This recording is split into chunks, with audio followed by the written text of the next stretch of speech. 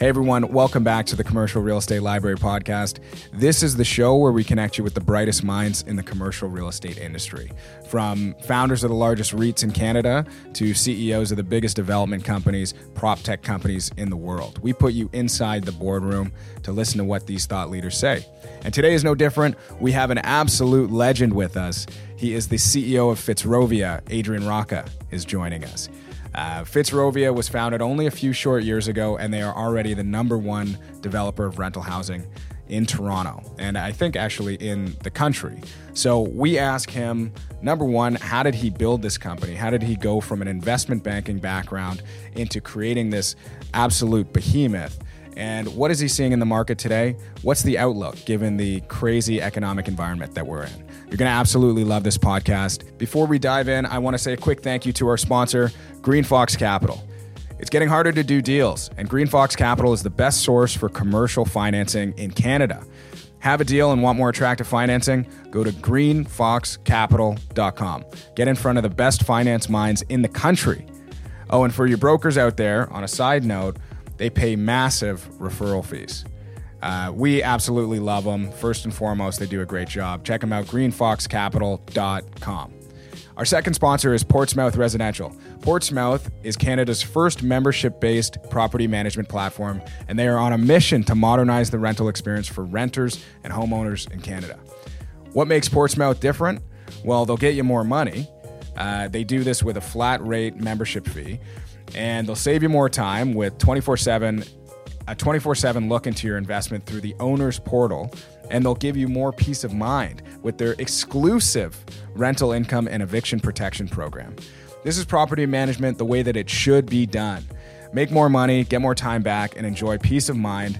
New homeowners can sign up in as little as 30 minutes. Visit portsmouth.ca and become a member today and find your happy place. Thanks so much for listening. Enjoy the podcast. Hey everyone, welcome back to the Commercial Real Estate Library Podcast. I'm Dama Tamanawala. You know my co-host Garrett McGilvery. And joining us today is the CEO and founder of Fitzrovia, Adrian Rocca. Thanks for joining us. No, thanks for having me, guys. We're excited to be here in this luxury office. It's beautiful. Yeah, we were originally on the east side of the floor plate, and anyway, we've been growing obviously very quickly and needed more space, and so during COVID, took the whole floor and wanted to create a very different concept. Yeah, it's nice for the viewers can only see the a couple parts of this, but we were talking about it before. It feels like a hotel. Feels like a nice, like the way that my girlfriend would decorate our house type of thing, you know, right down to the flooring. So awesome. Why don't we start off with if you don't mind giving a little overview of where Fitzrovia is today, just 10,000 feet, you know, how many projects have you guys done? What are you working on? Yeah. And then we'll go backstory. Yeah. So we would be the largest developer of Class A rental in the city, if not the country right now. So we have 6,000 units in development, so $6 billion of assets under management. We basically do JVs. Historically, JVs are separate accounts with large pension plans and public institutions. We are fully vertically integrated, so we develop, construct, asset, and property manage all entirely in-house right now. We also have a schools business, which we're rolling out next year, and all of our young family buildings, which is really unique. We have a healthcare partnership and platform with the Cleveland Clinic. And then in terms of total towers right now, we just completed 7 towers across the city, and we have 22 in total in various stages of development, whether it's recently completed, so including those 7, under construction or soon to be put under construction next couple months. And what's this schools program? Yeah, the schools program. So we just saw a segment of the market that was really known was targeting. People were talking about. So we thought there's a business case to go after young families that were priced out of the for sale market. Most of the high rise product that's being built is smaller 1 beds. We thought there's a business case to do 2-3 bedroom units, larger, more livable suites. But you need to figure out the school solution. So if you look at the downtown school system, everything's at capacity. And we thought we could treat it as an extension of our existing amenity package and actually plug in our own school. So fell in love with a couple of school concepts in London and New York. And so this is a Class A beautifully appointed school offering. So it's going to look like the rest of the building, really a best in class, school offering. And we're going to be rolling that out over the next 5 years. We'll have 5 schools that open up across the city and expand beyond that. Will you guys be operating that school? We are. So it's 100% owned by us. We have a chief academic officer that's just about to be appointed that's going to run that program for us. It's at subsidized tuition just for our residents. But if there's open spots after the fact, we'll open it to the general public. But it's entirely owned by Fitzrovia. And like what, grade 1, you learn Argus and... Yeah. So these are small schools. So I would say by size, it was going to be daycare up to grade 1. We've actually compressed the years because of the $10 a day daycare. It kind of skews the operating model a little bit. So we will do a little bit of preschool, JK, SK grade 1. And so we may extend beyond that as and when these schools grow and the master plans get bigger and bigger. It's very cool. Yeah. So, and just to finish up on that, so is that, if I'm picturing a tower, is that just within the tower, or is that in the podium section? Yeah, so it's within the podium section because we also want to leverage within that school offering. So you have the classroom setting, but we also want to tap into our amenities. Like the amenities, If you've toured any of our buildings, are really unique. And so we're doing full basketball courts. And so that is the gymnasium during the day for the kids. We have really cool, outdoor kids crash or play area. We have our swimming pool, so they'll be able to use that in the, in the summer months. Cool. So it's all encompassing, but it's all in the podium. That's awesome. Yeah. Okay. And so you have 7 apartment buildings that you've recently completed. Yep. And can you just talk about quickly, like a couple of those locations of where, so people who know Toronto would know these big addresses, right? Yeah. So Dufford and Queen, Liberty Village, Yonge and Egg, Colgin, Spadina were the existing. And then next year, we have 2 towers with a kind of quasi-connected podium with some bridges down at Church and Queen Street. So it's 542 units. And then we have Yorkdale that's very much under construction. That's a 3-tower development that we have going on there. Yeah. And then beyond that, so Bloor Collegiate, we have a multi-tower site. 260 King East, we have a multi-tower site, et cetera, et cetera. I think it's absolutely insane, by the way, because I live at Bathurst and Lakeshore, as you know, and going across that bridge and you see Bentall's building, you see Fitzrovia's building, we're looking across the Liberty Village. It's cool that you have that much of an impact. Yeah. We love the business. We're really, really passionate, almost obsessed by the multifamily business. I just feel very fortunate in life that I fell in love with, it's a passion of mine, fell in love with, my job, and obviously built a business around it. So yeah, I think it's the most rewarding thing to taking a raw piece of land, developing it, grinding it out for 3-4 years, and then seeing it be a living and breathing community. Lots of people living in it, enjoying the amenities, and then constantly now, because it's developed a core strategy, we're not merchant builders, we're constantly investing in that experience and seeing that come to life. Look at Google reviews, look at resident satisfaction surveys, and also use that data to help improve our future projects, right? Design better, program it better, et cetera, et cetera. We're really data junkies at the end of the day. Yeah, it's a beautiful thing that you like. Even this segment of the market, it's really interesting, and it's kind of, there's a bunch of different ways to make money in real estate, but it's cool to have happy tenants, because you can make money at the very bottom, you can make money in the middle, and it's cool to just create an experience that people actually love. Anyways, you don't have people striking outside your house, so that's part of it. Look, that risk is always going to be there, right? We really invest heavily in that customer experience. And I think if you put your heart on your sleeve and you're always trying, we're not perfect. We very much try to strive to be perfect. We definitely work at it every day. We're going to make mistakes, right? And we're going to trip and we're going to stumble. And as long as we learn from those mistakes and we're doing what we think is in the best interest of our tenants, and we're always thinking about that, I think at the end of the day, that it'll pay off in terms of platform value, in terms of our ability to get access to more institutional capital and continue to grow the platform. Like, it's not a one and done concept. That's the nature of multifamily development. But because we're owning these assets long term, it's definitely not a one and done concept. So we're constantly thinking through materiality, locations, investing in people. Like, it's a big part of our business. Yeah. Okay. So I love it, by the way. So I've thought about this discussion, and Garrett and I have thought about it in terms of backstory. We want to know how you got to this place, this exciting place, because you make it look easy, but I know it wasn't easy. Yeah. And then what's happening now in the industry? We have rising construction costs. Doug Ford's making all sorts of announcements, and then a little bit about the outlook and the future plans. So so I'll maybe start from the very beginning and shoo me along if I'm going too slow or it's boring. I want this to be an exciting interview and podcast. So I graduated in early 2000s from Western Business School. Really, you a Western guy as well? Yeah. Are you as well? I'm no. Ottawa guy. Sorry I'm an to Ottawa hear guy. that. Yeah. So I played football all 4 years, really a team, guy. Like I love the sport. I love being involved in a big team like that. I really draw on a lot of those experiences still to this day.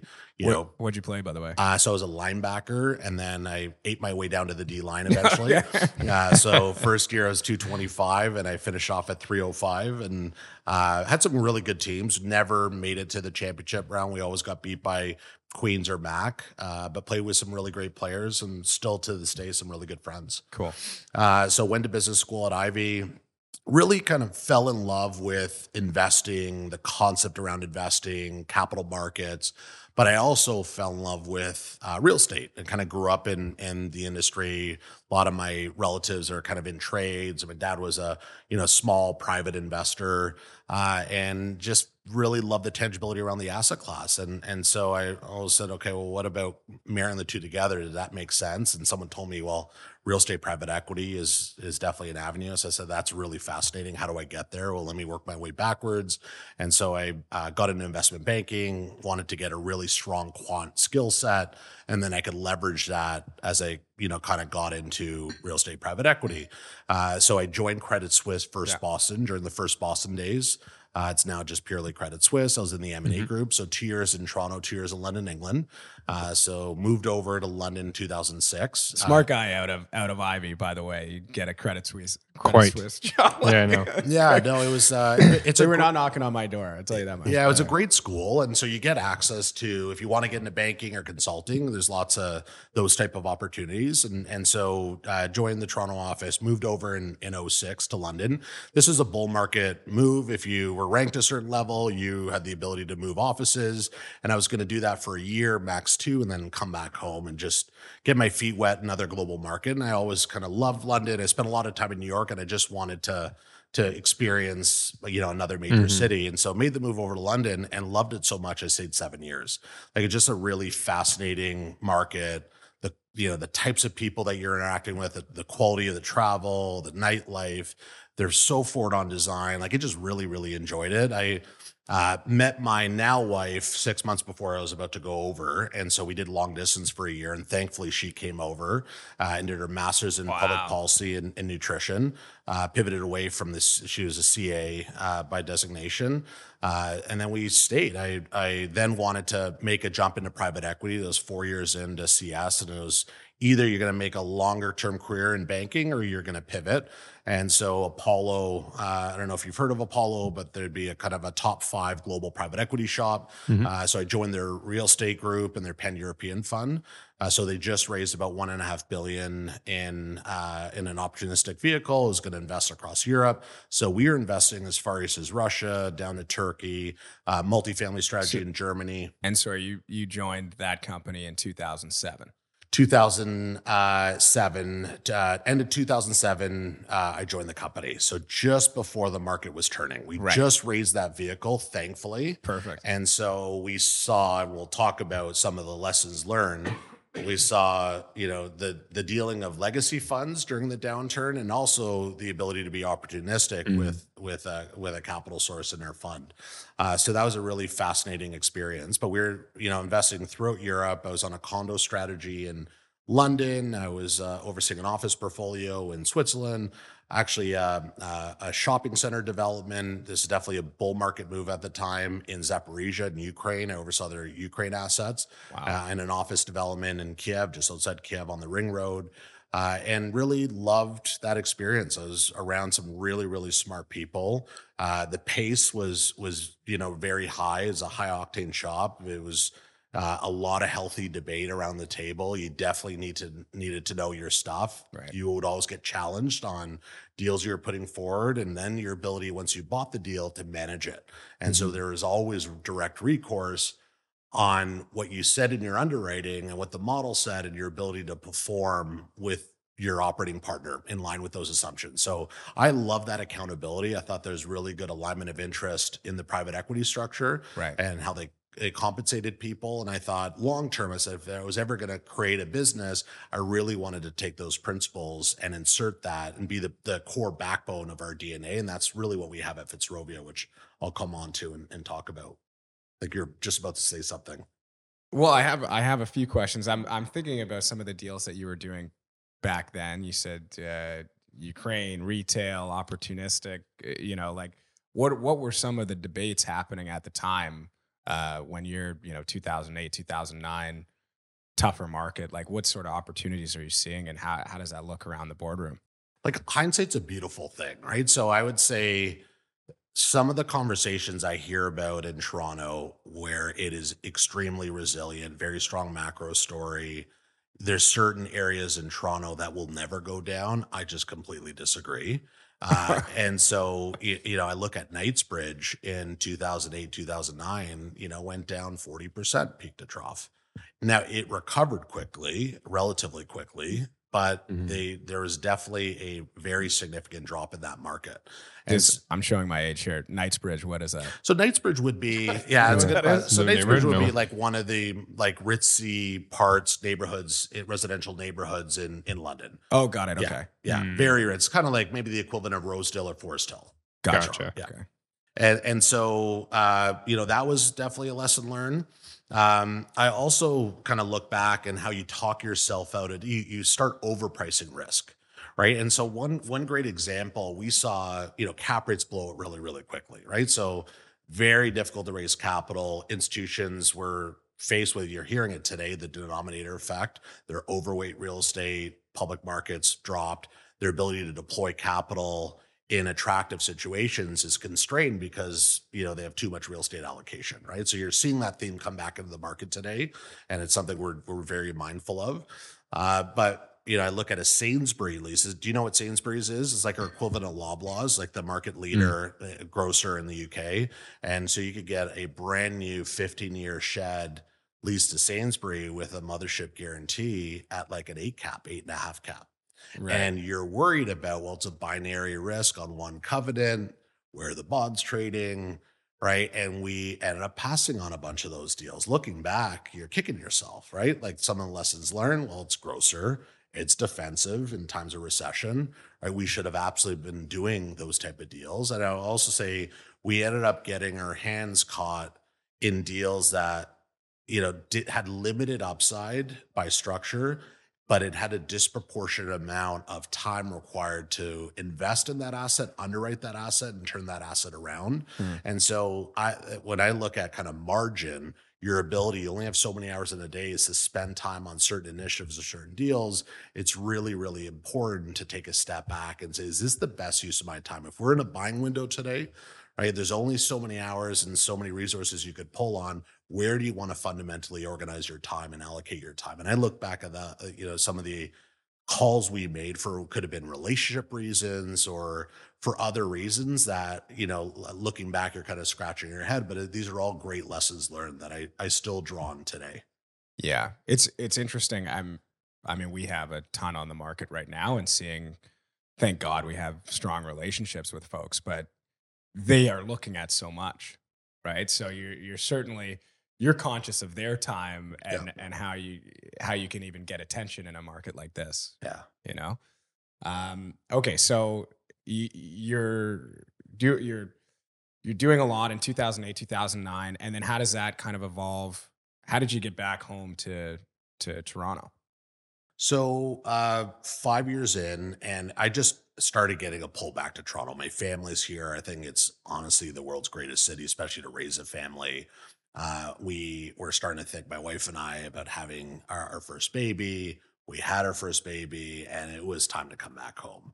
And I also think the longer you wait in a place like Europe, it's really hard to come back, right? There's only so many seats. You're coming back without certain senior relationships. Right. It's a different profile. And so I wanted to not miss that window, and it just naturally fit together. So moved back in 13.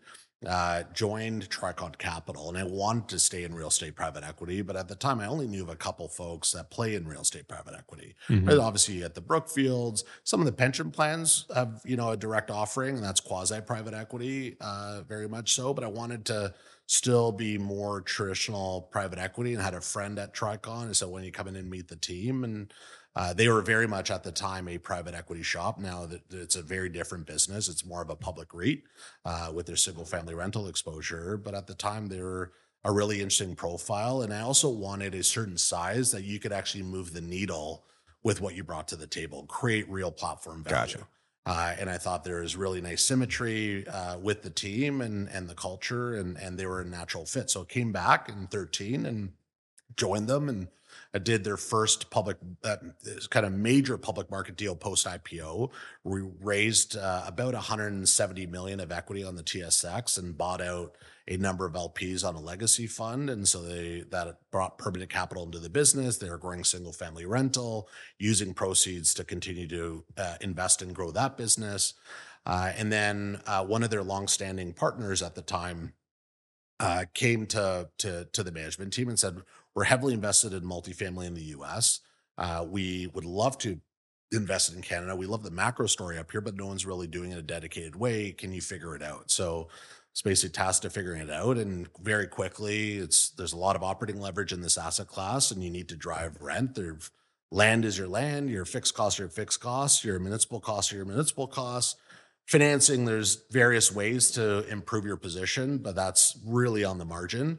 And so we thought there's a really interesting opportunity in the luxury rental space, and being able to really push top line revenue.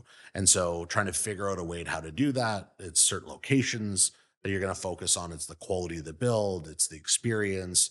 It's your ability to kind of drive ancillary revenue, really is what unlocked it. So I ended up doing our first deal with Steve Diamond on the Selby. Yeah. So we bought that deal. Actually, it was initially going to be with that pension plan, and then they had a change of regime, and the CIO moved on. So we had to backfill with another partner, which we did. And then 57 Spadina, which is the Taylor right now, which is right at Spadina and King Street, the old Winners department store. And then the last deal I did was the James, which is the Summerhill redevelopment lands as well. And then separately, I also got into manufactured housing. Do you guys know anything about manufactured housing? Yep. Okay. Yeah. So love that space. It's a really phenomenal business model, and I love the risk profile. Maybe just describe it, because not everybody knows. So you're in so on the low end is trailer parks. On the high end, I would say these are modular home communities. So you own the dirt, the land, the infrastructure, the amenity center, and you lease pads to homeowners, right? And so these are not necessarily trailers that they could roll off your lot. It's very sticky income. You have rolling 12-month leases. Fannie and Freddie love the income profile, so it's easy to get it financed, and it's very, very defensive, especially in a recession, right? It's affordable housing at its bare minimum. Right. And just to stick on that for a second, Ontario, actually, Canada has a lot of MHC, a decent amount. It's kind of hidden. Yeah. But is that a market that you look at? Is that an asset class that you still look at? I know it's like different regulation wise across provinces, but yeah, it's definitely a market I'd love to get back into at some point. The entry point has to make sense, and the scale has to make sense. I'd say the lesson learned, we built it to about 200 million of gross asset value, and then ended up selling it to Blackstone in 18 months. But it was a lot of heavy lifting, a lot of onesies and twosies in terms of acquisitions, and it's hard to find. So if I could get a line of sight to a certain critical mass, we would definitely look at it again. But right now, we're really focused on our core business. Yeah, there you go. Okay. Okay, so let's talk about then how you make the jump from Tricon to starting Fitzrovia, and I know maybe even touch on the name, because I listened to a podcast that you were on. I know what the name came from, but describe that as well. Yeah. So Look, we kind of get into, I'm very public about it. I really think the world of Tricon and the management team there, but we just got to a point where, I wanted different things in my career. They wanted probably different things out of someone running that seat. And it was just time to figure it out and move on. And so I'm very, very fortunate that they put me in the seat to run, that platform. And I was able to then get a window and a CV to go and leverage that and build a business around it. I always had, the desire to be an entrepreneur. It's always been in my blood, and it's always been a goal of mine. I had a romantic vision of what that is, and we could talk about that. Some of which is true, some of which is not true. And so it was, time to just figure it out, right? Basically very public actually saying this. So that's the political answer. I get let go from Tricon, and I get home, and they let go of you. Yeah. No, big mistake. No, I wear it with a badge of honor, but I again, no ill will.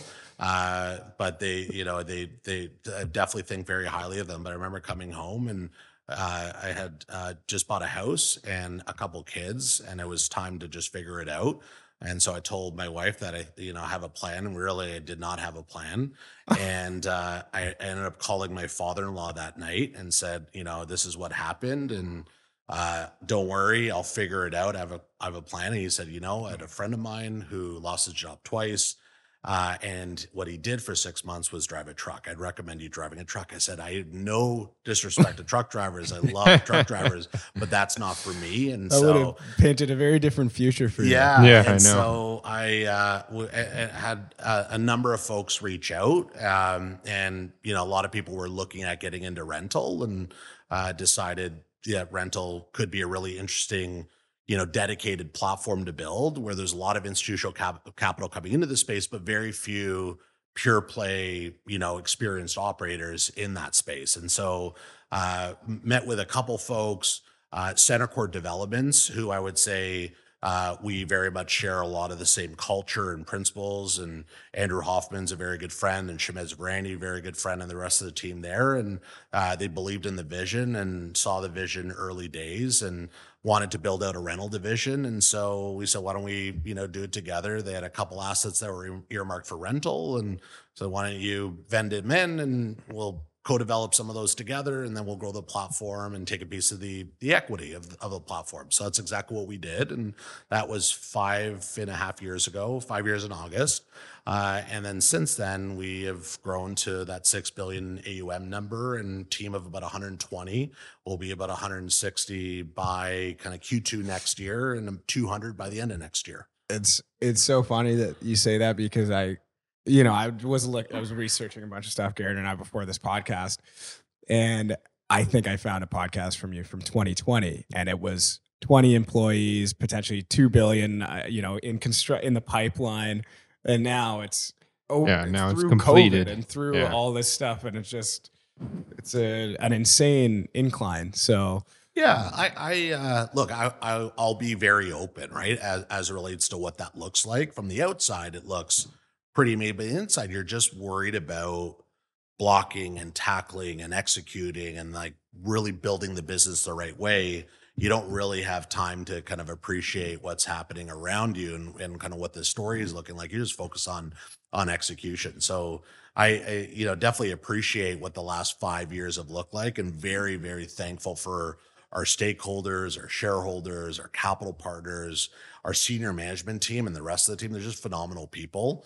But you're constantly in the weeds working on blocking and tackling versus kind of the story, if that makes sense.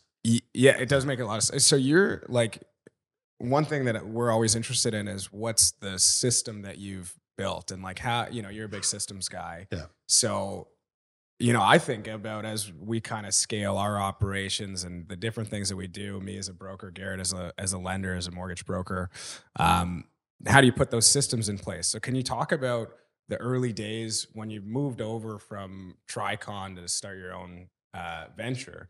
Did you, like, who were some of your first hires, and like, what were some of the critical steps that took place just to get you moving? Yeah, I would say so. I'll maybe take it a step back. I would have said that what I did at Tricon, you build a business, right? When you build a vertical, in reality, and it was kind of the biggest eye opener, is I had a big infrastructure around me, right? I had a whole accounting team, I had legal, I Yeah. had everyone around me that you're just now focused on the business plan and your ability to kind of grow dedicated people within that vertical and go and execute. And it's typically with, an off balance sheet operating partner that you're JVing with, which is in the MH space. So when kind of first day at Fitzrovia, the conversations around what accounting system are we going to use? I have no idea what accounting system we're going to use. So you kind of go through the pros and cons and the benefits, and that has evolved over time. So I'd say the early day decision making, I found very wild and very fascinating and interesting, and I was not prepped for it. And that's back to the romanticism around being an entrepreneur. Some things are really cool and sexy and things that you're really proud on. Some of the things is just flat out, it's just necessity of the business and growing the business. We end up getting a really strong accountant in Mike Cavello to basically be, kind of my second or third hire at the time.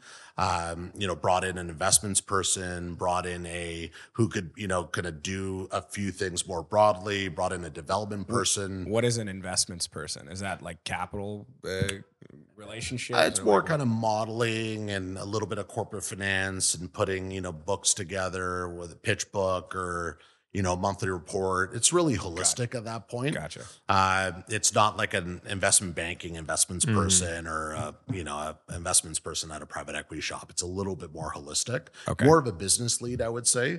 Then I brought in a development person. I brought in a construction person, and then you slowly kind of round out the team. You got your, critical verticals where one person's in place and you're running 2 projects, and then that 2 projects goes to 3 and 4 projects, and you got to start filling underneath them and investing in those people. And so I feel really fortunate. I've had 5 years to create it from a really blank canvas, what I thought was a unique culture. And so some of the things that I thought really worked at other shops that we're at, and some of the things that I want to stay away from, that I really didn't like. And so selection of people is where you start first and foremost, and the ability to really go out and find. Some of it's luck, some of it we have done a good job getting smarter around hiring, and we go through a pretty rigorous hiring process right now. But to make sure we're hiring really good people that are really strong, enthusiastic, have a real great sense of purpose, and they get out of bed every morning with a sparkle in their eye and they want to engage, right? That's fundamentally important, right? I say this a lot. I wish we could say we split atoms. We are not, right? And so very few industries are. That the person that wins at the end of the day is that person that gets out of bed every morning and wants to make a difference and really feels like they're coming to work every day and doing something special. And so that's where we spent a lot of time up front around finding those people, because those are the people you could build businesses around and verticals around. They're coachable, right? You could work with them. You could roll up your sleeves. They got thick skin. You could talk through, and I'm definitely not perfect, right? You're talking through a lot of your lessons learned. You're pushing one another. You're engaging. And that's really what made Fitzrovia and continues to make Fitzrovia, I think, really special. Right. And not all the hires have worked out, right? The nature around, I talk about first round draft picks a lot, right? Like how many first round draft picks work out? How many millions of dollars are teams spending on the selection of that person, right? They're interviewing coaches, family, cognitive testing, personality testing, looking at a million, pieces of tape, right? And piecing it all together.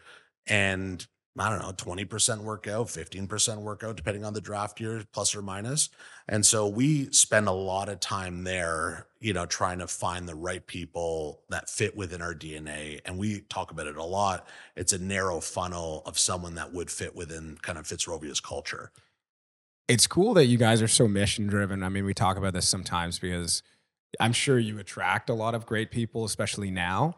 But during COVID, the great resignation, I certainly know that amongst like my brokerage, you can't find people. It's just weird. We'll hire, just get them in the door, I know. right? We'll find out if they work later. But anyways, a little bit of a different model. Yeah, different model. I also think we were a benefactor during COVID, just because it's a high growth company. It's got a unique proposition from the outside looking in.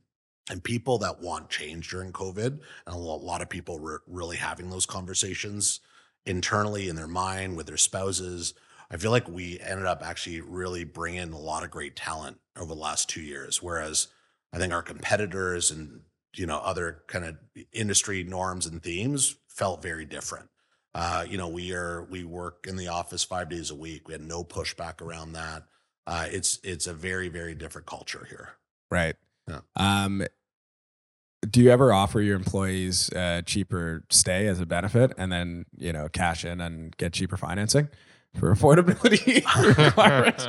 That's what I want to do. Because like 40 people living on a floor, and just everybody has $900 rent. Yeah, no, we do allow the team to rent for an extra month rent free in any of our properties. So that's the one inducement. But no, we don't have floors of Fitzrovia employees, team members that live there. Mark down CVC.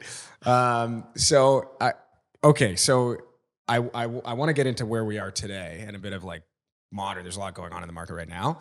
But just last thing on kind of building the company. You said it at the beginning of this podcast. You are the largest, probably in Canada, developer of this type of housing. At this scale, best city in the world. What did you believe 5 years ago that nobody else believed, and why have you been successful when like nobody else was really doing this? There's still only a handful of guys doing it. Yeah, I'd say one of those. So maybe take a step back. We'll talk about cost of capital and lining up with the right cost of capital, right? Which is obviously fundamental to our business model versus condo developers or private families that have historically been condo developers. It's a very different value proposition if you're just focusing on maximizing profits on every single project, right? So the condo model inherently has got a big advantage there. But as it relates to, I remember hearing, 5 years ago, and then even when I started at Tricon, that a U.S. centric operating model, multifamily model does not work here, right? Canadians are fundamentally different.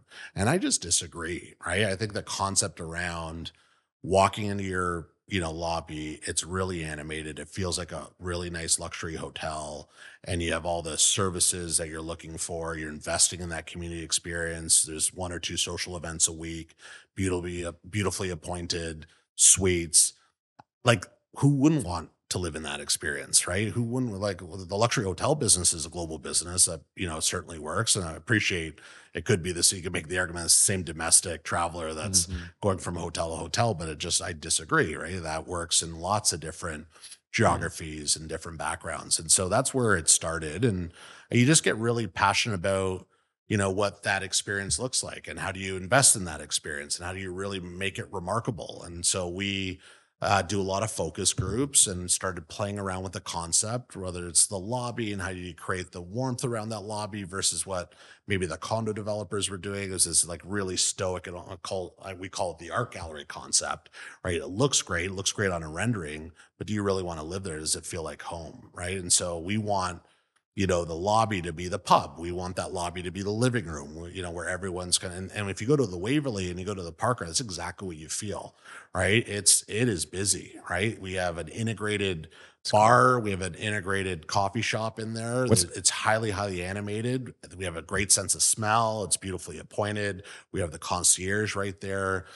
We will put a mezzanine typically, and so we'll directly connect those spaces and make it really aesthetically pleasing to the eye.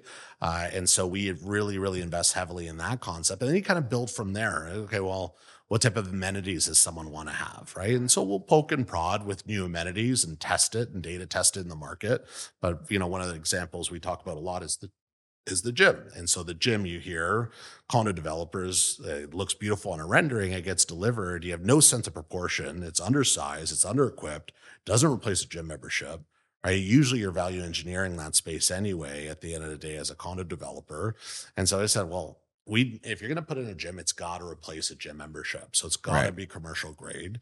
And so they're all hammer strength equipment. These are official hammer strength performance centers. We ended up branding all of our amenities. So all of our gyms are called the Temple. Maybe we spin it out as a separate business line in the future. Maybe we don't, but want it to look and feel like it's commercially operated. That's an exclusive club just for our residents. And then it kind of built from there. So our ability to talk about the value proposition really is what unlocks it, right? So we're trying to push top line rent and generate rent premiums. But when I'm looking at the end user, the resident, what are they actually seeing and what are they receiving for paying that rent? And does that make sense? And so one of the biggest misconceptions when people look at a rental tone is we're going after the top. I hear it all the time, 1% or 5% of the market. In reality, we're not. If you look at a 30% shelter cost to income ratio, right, you're going after, and whether it's individual roommates that are partnering up or it's households that are living, partnering up in a 1 or 2 bedroom suite, we're going after the top 25, 30% of the market. That's who could afford to live in our properties, right? But you have to look at what that includes. Right. And so that's really what unlocks it. And then if you look at, again, data driven, if you look at our conversion ratios, typical industry benchmarks. And so how does the market receive it? Right. So we're generating 15% plus or minus rental premiums relative to the market, rent per square foot, or even if you look at aggregate data, if you look at raw rents as well. But what sort of rents per square foot are we talking about? So at the Parker, we're at $545 right now a foot, which is our Yonge and Egg property. And so that would comfortably be a 50% premium. But if you look at a tour to a lease conversion, typically the industry benchmark is 15%. That's a really healthy benchmark. We're at 35 to 40%. Right. So as soon as someone is actually walking into our building, our property for a tour, we're converting them at 2 to 3 times the industry average. Wow. By the way, I like the way that you frame that, as in, because 30% household income should be your shelter costs. But it's not just one person, it's a family, it's a person with their partner. Roommates. And so it really is might not be as bad as it seems in some cases. So, okay. I want to be conscious of time here, but can you tell us, like, let's just fire off a bunch of questions in terms of like what's happening today. The market has changed, like construction costs have run wild. We have interest rates up another 75 basis points in the US, like Canada, we're hiking the same.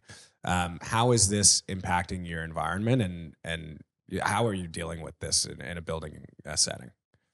Look, it is a hot topic. Everyone's talking about it now. I would say so speed of execution mitigates some of that. We have an engineering team, so things that we can't control. So unit rates are one thing that we cannot control. We're susceptible to the rest of the market, but smart design we can control. And so if you look at the composition of our development team, it's structural engineers, mechanical engineers, civil engineers. And so we are peer reviewing everything, right? We want to be widget manufacturers in the apartment business. We have a floor plate for young professionals. We have a floor plate for young families. We have a floor plate for downsizers. And so we want to standardize as much of that as possible. And we're peer reviewing structure. We're double checking riser calculations to make sure they're not over engineered. We're doing everything we can to leverage that expertise to simplify the design to keep our costs in check. And then we're using our size and scale when we negotiate with trades to invest in those relationships, but also try to get, beneficial pricing relative to the one-off developer that's just doing 1 or 2 towers, right? So there's obviously a different concept or different economies of scale that you're able to achieve in terms of your hard costs. So that's how we're trying to mitigate the costs, the violent swings and hard costs. That is a very different conversation today, though. I would say the last month or 2 months, I would say trades are coming back looking to fill voids. A lot of projects have been canceled. Wow. The stats, half the high-rise projects have just been shelved or canceled. And so that was in their queue. And now they're trying to fill voids for next year. So it's a different conversation today. I'm definitely seeing costs not normalized, but we're not seeing a continued acceleration in hards. That being said, what's hurting us is financing, right? So our cost of borrowing, went from, let's just talk about base rate. I'm not going to give away our spreads, but base rates of 41 basis points on BAs now to, 4.1, 4.2%. That really hurts, especially as a levered investor, a levered buyer. Right, that really, really hurts. And then further to that, now we're getting into valuation adjustments, right? Is there a valuation adjustment? Is there not a valuation adjustment in Class A multifamily cap rates? Now, I appreciate I'm biased, but I would say firmly we're at a 3.5 cap, if not below that, 3.25 cap. There's obviously a comp that, one of our competitors just bought from First Capital at a 3 cap with out of the money financing. So there's definitely people looking for this type of product as an inflation hedge, and they're going to pay up for it. Yeah, and for those who might not know or are listening outside of Ontario, in Ontario we have rent control for buildings constructed prior to November 2018 or occupied prior to November 2018, but buildings after that do not have the same rent control. So you could actually take advantage of rising rents, modulate your, match your costs a little bit better versus the older multifamily assets. If costs go up, you can't really do anything. Yeah, so we're seeing. I've never seen a tighter rental market than we've seen over the last 3 to 6 months. Structural vacancy continues to come in. Immigration's ramping up, and so I could see the next 3 years be a bit of a golden era. Now we want to be mindful. What we do not want to do is displace existing tenants, and so this is a long game for us. And so we will very much be inside where general inflation is. As if you look at our first turnovers at the Waverley, we turned over the whole building. And so the vast majority of those tenants got the benefit of a very normal and, relatively minimal rent increase. For us, it's really, really important. This is a long game, like I said. But if we get that unit back, we're seeing really tremendous growth on rental tone. And so that partially offsets other rising costs that we have to deal with as an operating asset. But, if you look at what an investor is going to actually see and what they're going to price, there's 32 assets that are without rent control, and not very few of them, as are for sale right now. So if you want unencumbered exposure and a proper inflation hedge with rolling 12-month leases, is that not that much product out there. So that, with the NOI torque that we're seeing in the market, we think we're fundamentally at a low 3 cap rate today for this product.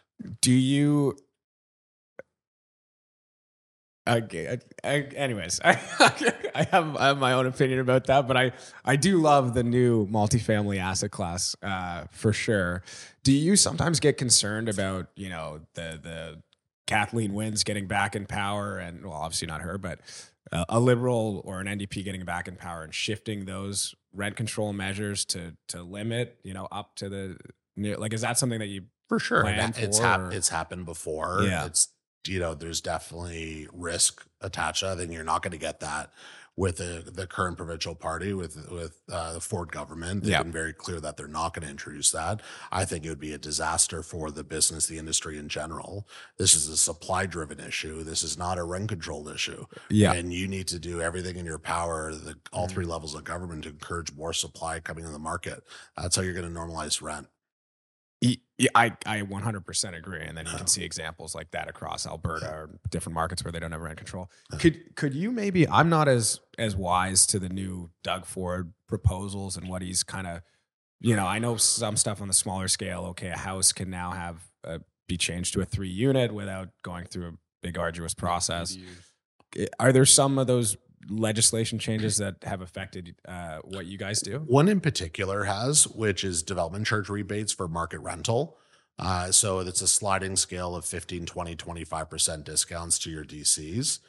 So that they're in the process of writing the regs. They've done a really good job engaging with the private sector and helping shape some of that language and getting feedback from us as to what makes sense, what doesn't. There is, another couple announcements that are happening at other levels of government over the next couple months that will be helpful as well. Is it going to fully offset the headwinds and other rising costs like financing? I'm not so sure, right? You really need to focus on execution. And I think those are the guys that I think are going to do well long-term going into a buying window, which I think will probably open up next year. Maybe not, but I definitely think we're in an 18-month to 24-month, tough slug. And I think being a disciplined investor in today's market eventually will pay off. But you got to be really, really disciplined. You got to make sure your house is in order. Where are you most interested in seeking deals? Like when you think about opportunity and maybe this could move into the golden era, are you looking center core at retail that could be kind of land bank? Like how are you plotting the strategy in terms of opportunities? There's got to be a transit angle. We're definitely looking at urban fringe more so than ever. and good core suburban urban master plans like Vaughan City Center, Mississauga City Center, and the like. We like student housing, and we're starting to kind of spend some time there. So that would be within a 2-hour drive of Toronto. That would be a different program altogether. But I think we're more and more, we are pivoting away from the downtown core. 12 months ago, 24 months ago, when the condo market was so strong, we're now starting to get a lot of inbound calls with landowners that have great dirt downtown, and they're trying to unload it or find, liquidity. And so we still think it's at yesterday's pricing, but they're very open to structure, and it's a very different conversation. So I think that will only kind of continue to open up going into next year. And it's just being disciplined around that. I think that the partners and the investors that have access to capital and dry powder over the next 24 months, I think will only get stronger and get larger. And there'll be some pain through that process as well. So we are going to be as disciplined as possible and, rest on, not only our laurels of what we did, or not rest on our laurels of what we've already done, but we want to be really prudent investors and learn from previous recessions that we saw, that I personally saw, and make sure that we could, connect the dots as we deploy capital going into next year and the years beyond that. Right. Do you have any? Yeah. I've been hogging the microphone. No, Sorry. it's okay. Well, this is your asset class, so I imagine that you'd be all. Yeah. You mentioned that again. Obviously, affordability being something more of a supply chain issue rather than something purely rent control based. Based on your opinion, do you think that there are any policies that you would like to see happen in order to obviously encourage more rental properties being developed? Because, again, it's not necessarily a hot market to develop this type of asset versus condo where you're just in and out type of thing. And as a follow-up, do you have Doug Ford's cell number? Should we put him on the line right now? Yeah. So we, there's a couple things, right? So the NAT policy is one. I think what's not going to cost the city much, but they are trying to find ways to unlock it, is expediting approvals and getting projects into production.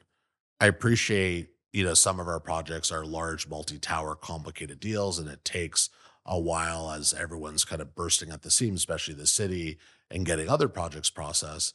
But expediting or focusing on, rental projects that have a certain profile, that are coming together with a school, that are doing all the right things around certain affordability offerings that we're bringing to the table, especially in our Bloor Collegiate project that we bought about a year ago.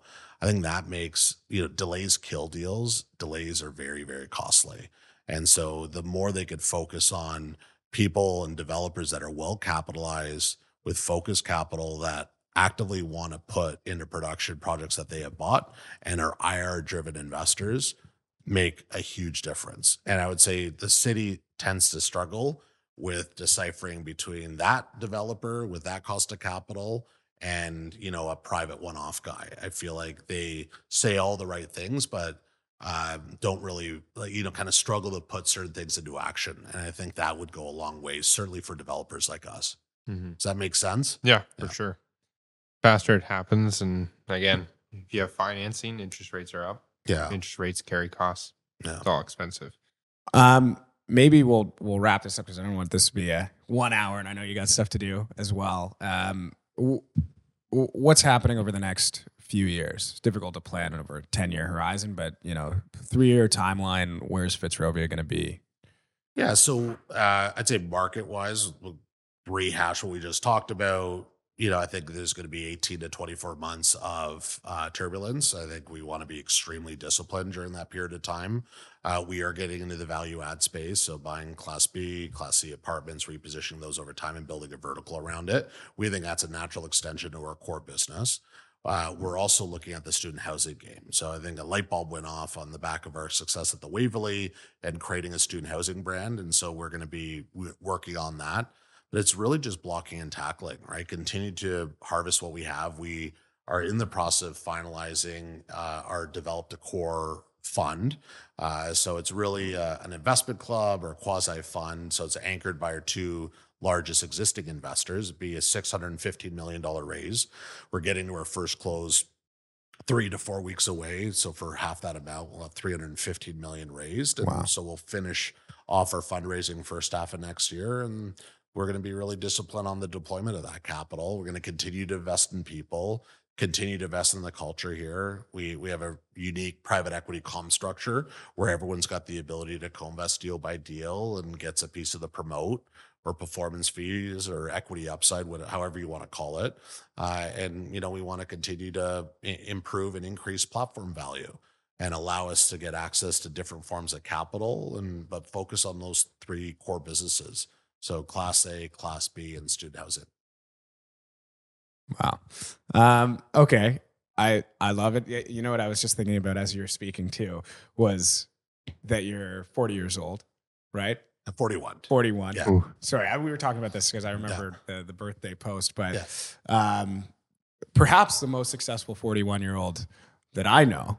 And I guess, for a lot of our audience listening, for Garrett and I here, we're always thinking about building these colossal companies as well, but easier said than done. Yeah. And so what kind of advice would you give to somebody who's at the beginning stages? Maybe if you could give yourself advice right when you're about to start the company. Yeah, I would say, firstly, the definition of success is really wide, right? So yours is very different than I think lots of people. I think the metric that people focus on, up for debate. But $100 million in the bank. That's what it is. But if I go back to the incorporation of our business and kind of what I've learned looking back, it is very taxing and it's very lonely, right? And so I would be mindful with entrepreneurs. You have to love what you do. You have to be almost obsessed by it. If you don't, I don't know how you could do it, right? It's too hard. Right. And so I'd be mindful of finding, and I remember people coming into biz school, entrepreneurs, and say, find your passion, find your passion. I used to roll my eyes. It is 100% true. Right. The person that is constant, there's no work-life balance, right? Like you're constantly thinking about what you're working on, the team, the environment, your ability to go and make smart deals, improve the product, really drive value at the occupational level. Like you're always thinking about that. And so if I didn't find that passion early days and I kind of fell into it backwards a little bit, specifically Class A development, it'd be a very different platform today. It'd be much smaller. I don't know if it'd actually be successful. Like it's just really, really hard. So I would say to anyone looking to be an entrepreneur, whether it's an entrepreneur or just focus on their own career, find something you really, really love, right? It's back to we're not splitting atoms. The person that's always thinking about what they're doing and is pushing themselves and are, driven ethically, and all the things that come with that is the person that wins at the end of the day. I think people gravitate to that positive energy. People gravitate, to that story, to that vision. And I think that's really the special secret sauce of Fitzrovia is really around that. Does that make sense? Like Yeah, no, to me, that would have been does. very foreign when I started the business, but looking back, it was reality. I was thankful that I found my passion, and it's absolutely been what's unlocked, Fitzrovia to what it is today. Yeah, it's a beautiful thing, and yeah, people definitely gravitate to the energy from somebody following something, a mission-driven company, something that they love. So, Yeah. Okay, well, thank you, Adrian. I want to acknowledge you also. Like first time you and I spoke was early in my career. Greg Peacock said, "Oh, my buddy Rocca, he's a weapon." Greg, and very true. And you've always been a very stand-up guy. It's easy to see why you have over 100 staff following you into battle to create beautiful company, beautiful mission, beautiful product. So thank you for your time. No, thank you. Thank you, Adrian. Awesome. Thank you. This was great. Thanks, guys. Thank you so much. Yeah.